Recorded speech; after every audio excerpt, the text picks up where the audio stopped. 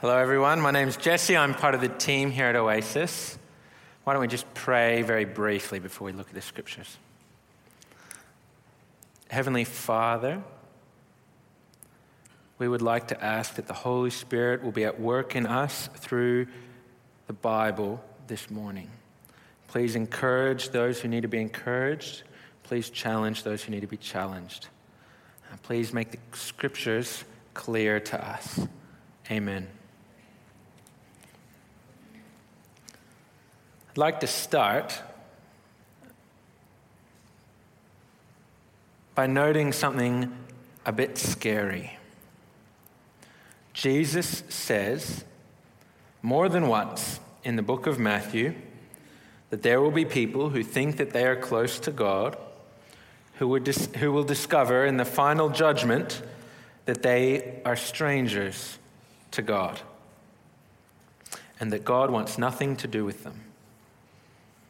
You can be a person who is outrageously generous, who fasts twice a week, who never misses a Sunday service, who makes several Facebook posts every day about Christianity, who has read the Bible from cover to cover, 27 times even,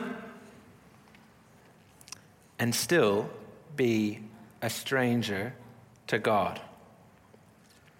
In our passage this morning, Jesus has a very serious warning for his followers. And if you're his follower here this morning, if you call yourself a Christian, Jesus' warning is for you. If you're not a Christian and you're visiting us this morning, this passage ought to be so helpful to you because it will help you to be able to understand what true Christianity actually looks like. It will help you to tell the difference between the Christianity of Jesus and the Christianity which sometimes, maybe even often, exists in Australia today. And not just Australia, but across the globe and throughout history. There is a reason that Jesus is giving us a warning here, and that is because what he's warning us about is such an easy mistake to make. It's a mistake which people make every day. And they have been making it in the time of Jesus and in all the intervening years up until today. If you consider yourself a follower of Jesus, this passage might frighten you. You might think that you're living like a true Christian and find out through this passage that you are, in fact, not.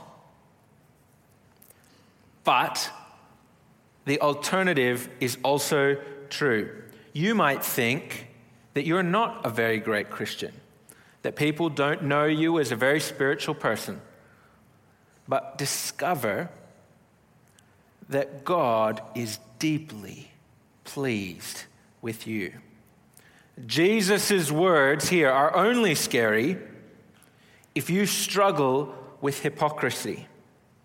If you do not, then Jesus' words ought to be exciting to you.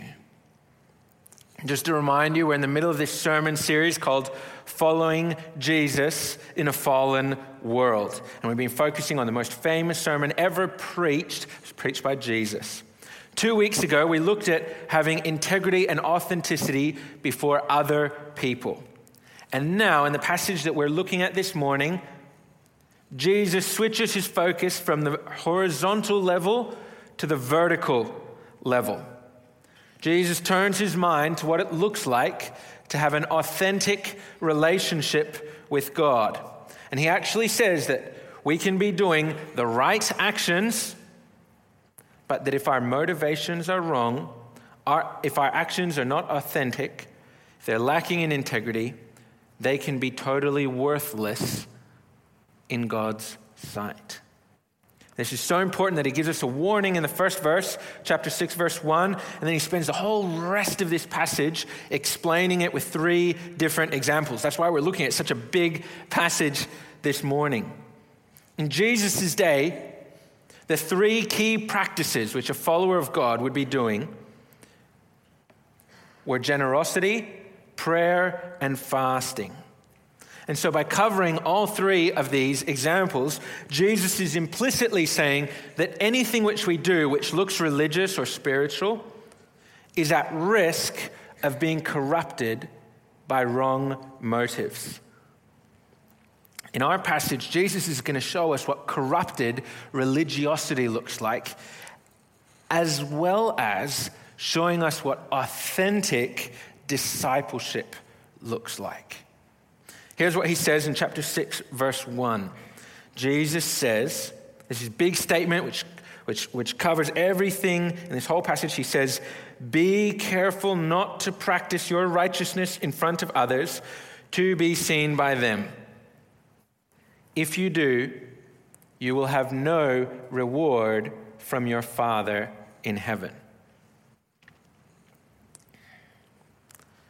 Now, we've been doing this sermon series. And a couple weeks ago, we looked at Matthew chapter 5, verse 16. And if you remember that verse, you might be a little bit confused right now. But if you don't have a perfect memory like me, I don't, let me just read it for you. Jesus said in Matthew chapter 5, verse 16, we looked at this a couple weeks ago, he said, "Let your light shine before others so that they may see your good deeds and glorify your Father in heaven." On the surface level, it almost looks like Jesus might be contradicting himself. But when we look really closely, we can see that Jesus is addressing different things. In Matthew chapter 5, verse 16, Jesus is telling us that our lives should be so characterized by good works that the people around us, they can't help but notice. And they can't help but give honor and respect to our glorious God. But in our passage that we're looking at this morning, chapter 6, verse 1, Jesus is warning us against the sin of hypocrisy. He isn't forbidding us from doing good works. He didn't tell us do good works and then 20 verses later say don't do good works. He isn't forbidding us from doing good works. He's warning us against doing them for the purpose of being seen by others so that we can puff ourselves up with pride. So Jesus gives us these three examples. The first example he gives us, he contrasts authentic generosity with hypocritical generosity. Here's what Jesus says, chapter 6, verse 2. He says, "So when you give to the needy, do not announce it with trumpets, as the hypocrites do in the synagogues on the streets, to be honored by others. Truly, I tell you, they've received their reward in full. But when you give to the needy, do not let your left hand know what your right hand is doing, so that your giving may be in secret. Then your Father, who sees what is done in secret, will reward you." There are a couple of really valuable things that should just be jumping out at us as we think about this first example. Firstly, he says, do not be like the hypocrites. Sadly, one of the top words which Australians associate with Christianity, one of the top 10 words, is hypocrisy, which just shows us how relevant Jesus' warning is to us. Jesus says, do not be like the hypocrites. Your faith is not supposed to be a faith which only exists in front of other people and then disappears when you don't think that you're being observed. God is inviting us to an authentic transformation of our hearts. And if your heart is transformed, then you won't be a hypocrite when you practice righteousness, because your heart and your actions will be in alignment. You'll be integrated and whole. Jesus says about hypocritical givers, he says, truly they have received their reward in full. What does Jesus mean by that? Well, Jesus is saying that many people, these hypocrites that he's talking about, they aren't being generous because of God, because of some kind of love or relationship or connection that they might have with him. They aren't even being generous for the sake of the person in need. Instead, These people are being generous because they want everyone to see them and to give them respect and honor and praise. They want everyone to think really highly of them. That's why Jesus goes even further and he says, not to let your left hand know what your right hand is doing when you're being generous. He says you shouldn't even be keeping track of your generosity so that you can pat yourself on the back. Jesus is saying that when you're being generous, you ought to be generous like he was generous. God is generous because generosity is a core part of his identity. The ultimate expression of this, of course, is Jesus giving up his life for us while we were still his enemies so that we can have peace and a relationship with God. Jesus is saying that his followers, that we need to be reflecting the generous character of God in our own lives. And because God's generosity, it isn't hypocritical, because it is authentic and genuine and wonderful and self-sacrificial,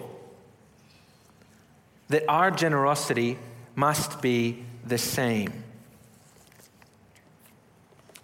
Humans were created at the dawn of time to reflect God's glorious character.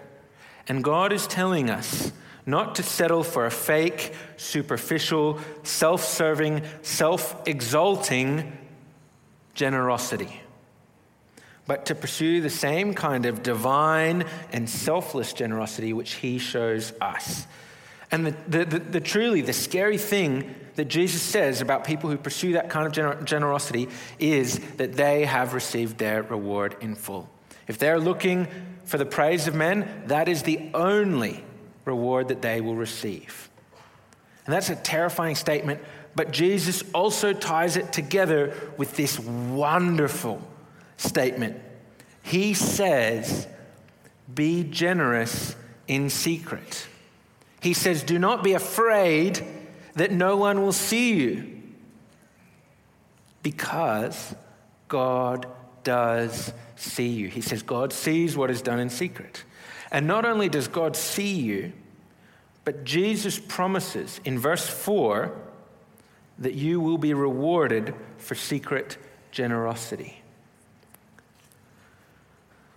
Jesus is freeing us to pursue authentic generosity. Generosity which is motivated by a love for others and a love for God instead of merely a love for ourselves. Jesus' example about fasting is so similar to his example about generosity. So we're just going to jump forwards in the passage, and we're going to look at verse 16 next. We're going to look at how Jesus contrasts authentic fasting with hypocritical fasting. Jesus says, starting in verse 16, when you fast, do not look somber as the hypocrites do, for they disfigure their faces to show others that they're fasting. Truly, I tell you, they have received their reward in full. But when you fast, put oil on your head and wash your face so that it will not be obvious to others that you are fasting, but only to your Father who is unseen, and your Father who sees what is done in secret will reward you. And in order to understand this example, we need to know what fasting is, what Jesus is talking about here. And fasting basically meant to go without food for a time so that a person could, at least in theory, focus on God more fully. And Jesus is highlighting here that it is possible to fast in a hypocritical way, where you're pretending to do it to enable you to focus on God, but really your true desire is for the people around you to notice and give you praise and honor for being such a spiritual person that you fast. Wow. This would be like if I only ever gave compliments to my wife, my gorgeous wife, on Facebook. There's nothing wrong with giving compliments to my wife on Facebook, but if that's the only time and the only place that I give her compliments, she would probably figure out before long that I wasn't complimenting her out of a love for her or appreciation for her, but just because I want to look good on Facebook. I want everyone to think that I'm a good husband. God can see into our hearts. He knows instantly what our motivations are, and he says that if our motivations are sad, if they're selfish, if they're earthly, that our reward will be in line with those small-minded motivations. We will have no reward from him. Fasting means to go without something for the sake of focusing on God. So broadly applicable, though. We can apply this to so many things. I mean, Jesus' examples are just that. They're examples, but he's meaning for us to be applying them to so many different areas in our life and our lives. Are you at church because you authentically love God and you want to worship him and spend time with his people? Or are you only here because you want everyone to think of you as a super Christian? Do you spend time reading the Bible and praying because you want to know God better? Or is it so that you can boast to your friends and your family that you're the kind of person who reads their Bible every day? Do you find yourself saying things to your friends like, I don't mean to boast, don't tell anyone, but I give away 20% of my income to charity, to Christian charities? Jesus is not saying, do not do all these good things. He's calling us to do them, to do good things, but for the right reasons. The alternative to hypocrisy, which Jesus is calling us to, is so much better. He's calling us to pursue authenticity by following his example. He's telling us that putting on a show, it might fool the people around us, but that it will not fool God, who sees what is done in secret. And that might be scary, but it's also glorious, because it means that God wants us to be integrated people, to be people whose inner lives match our outer lives.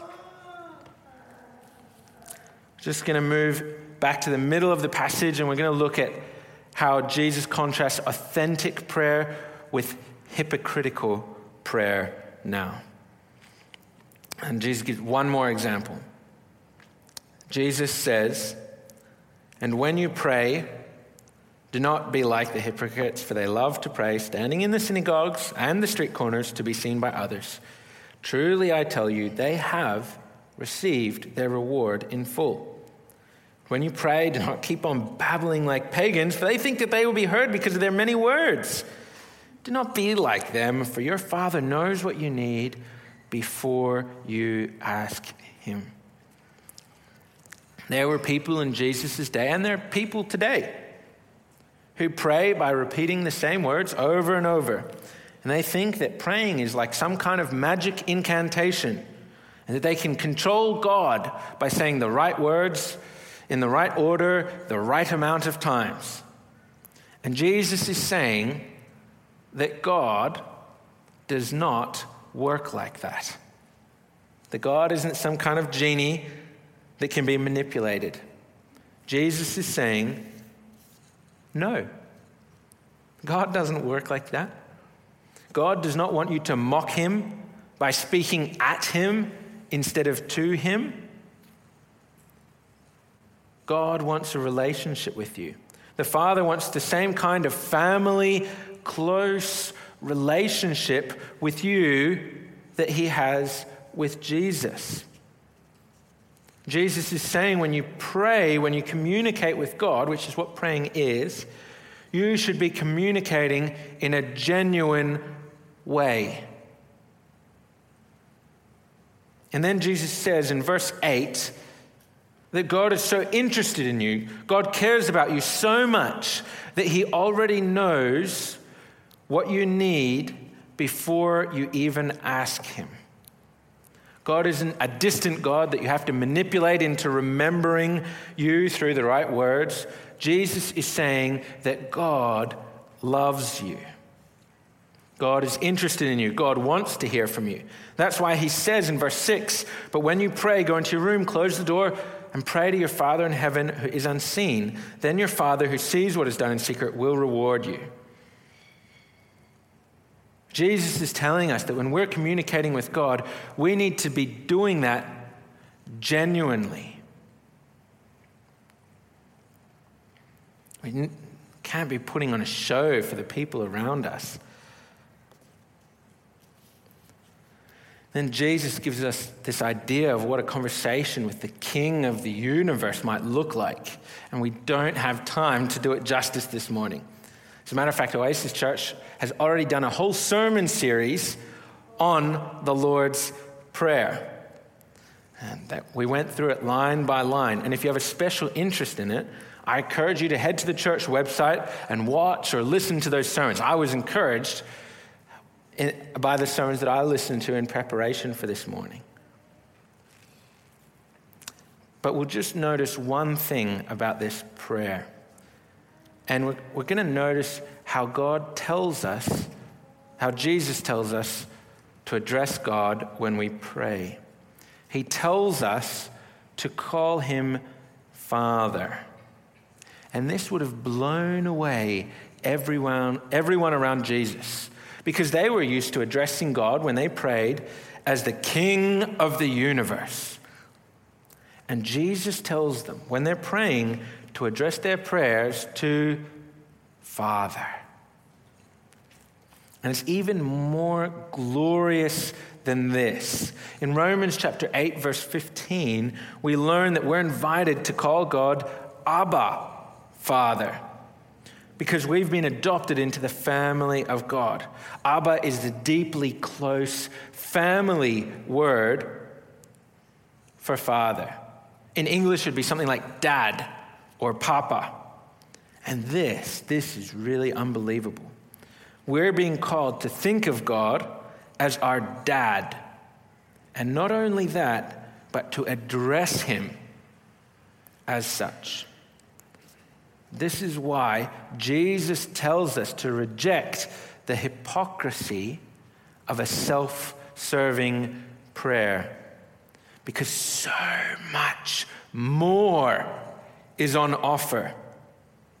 It would be like eating the skin of an avocado and totally leaving the flesh of the avocado. It just doesn't make any sense. God is offering us something glorious.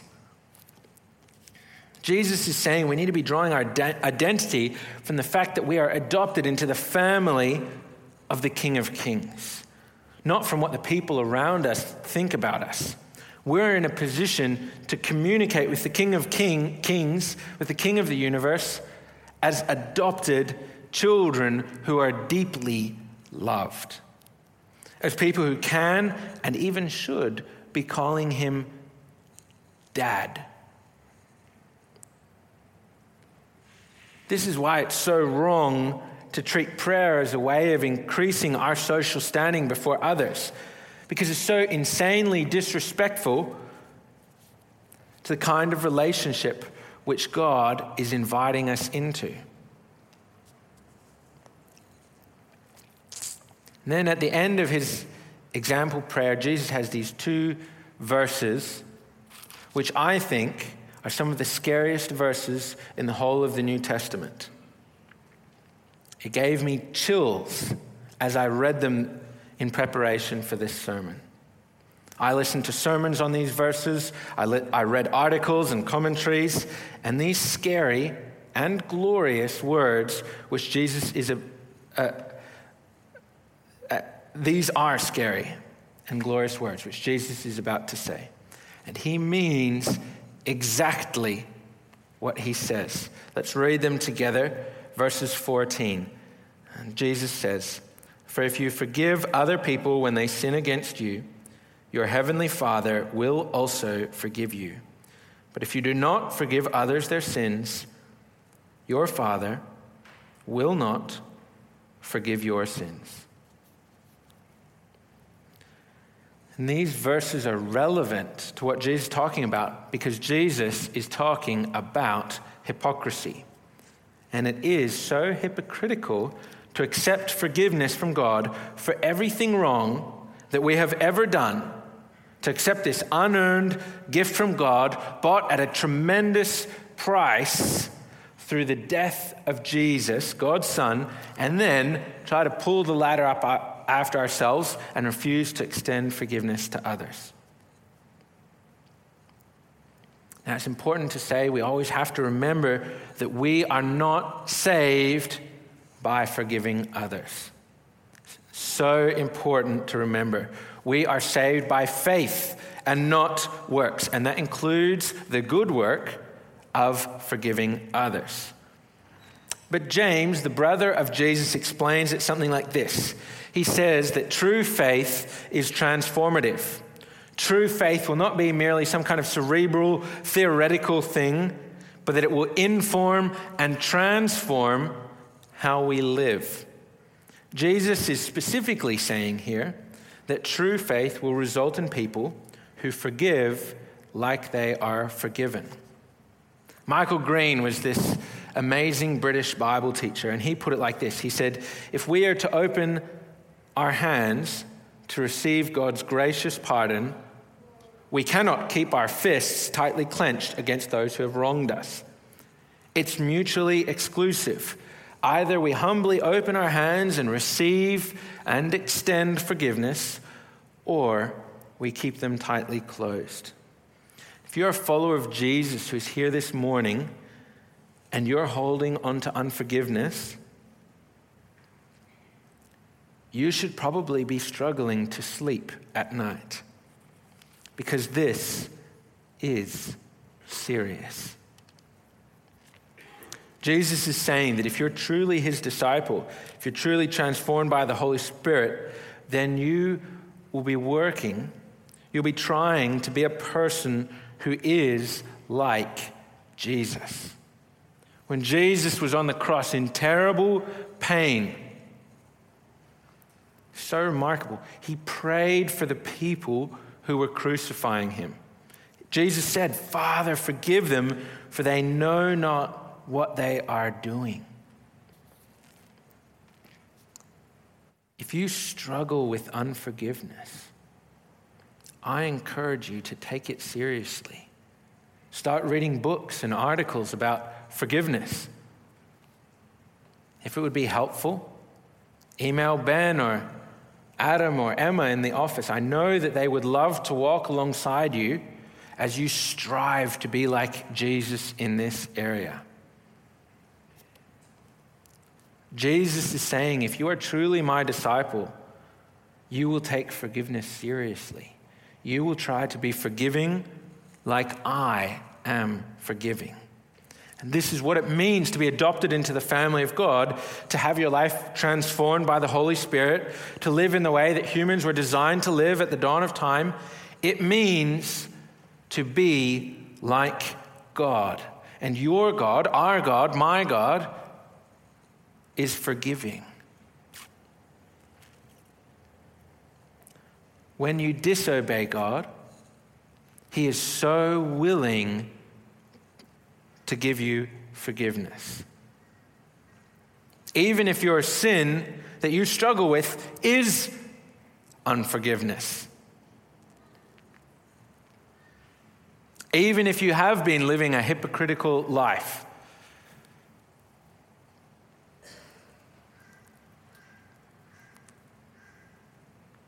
God is willing to extend you forgiveness.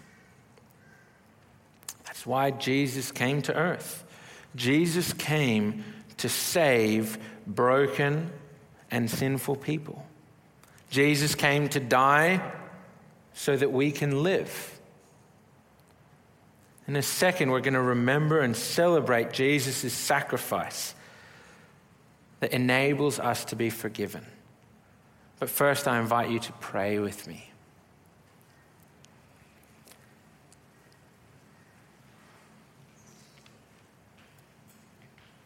Father, we want to be authentic disciples.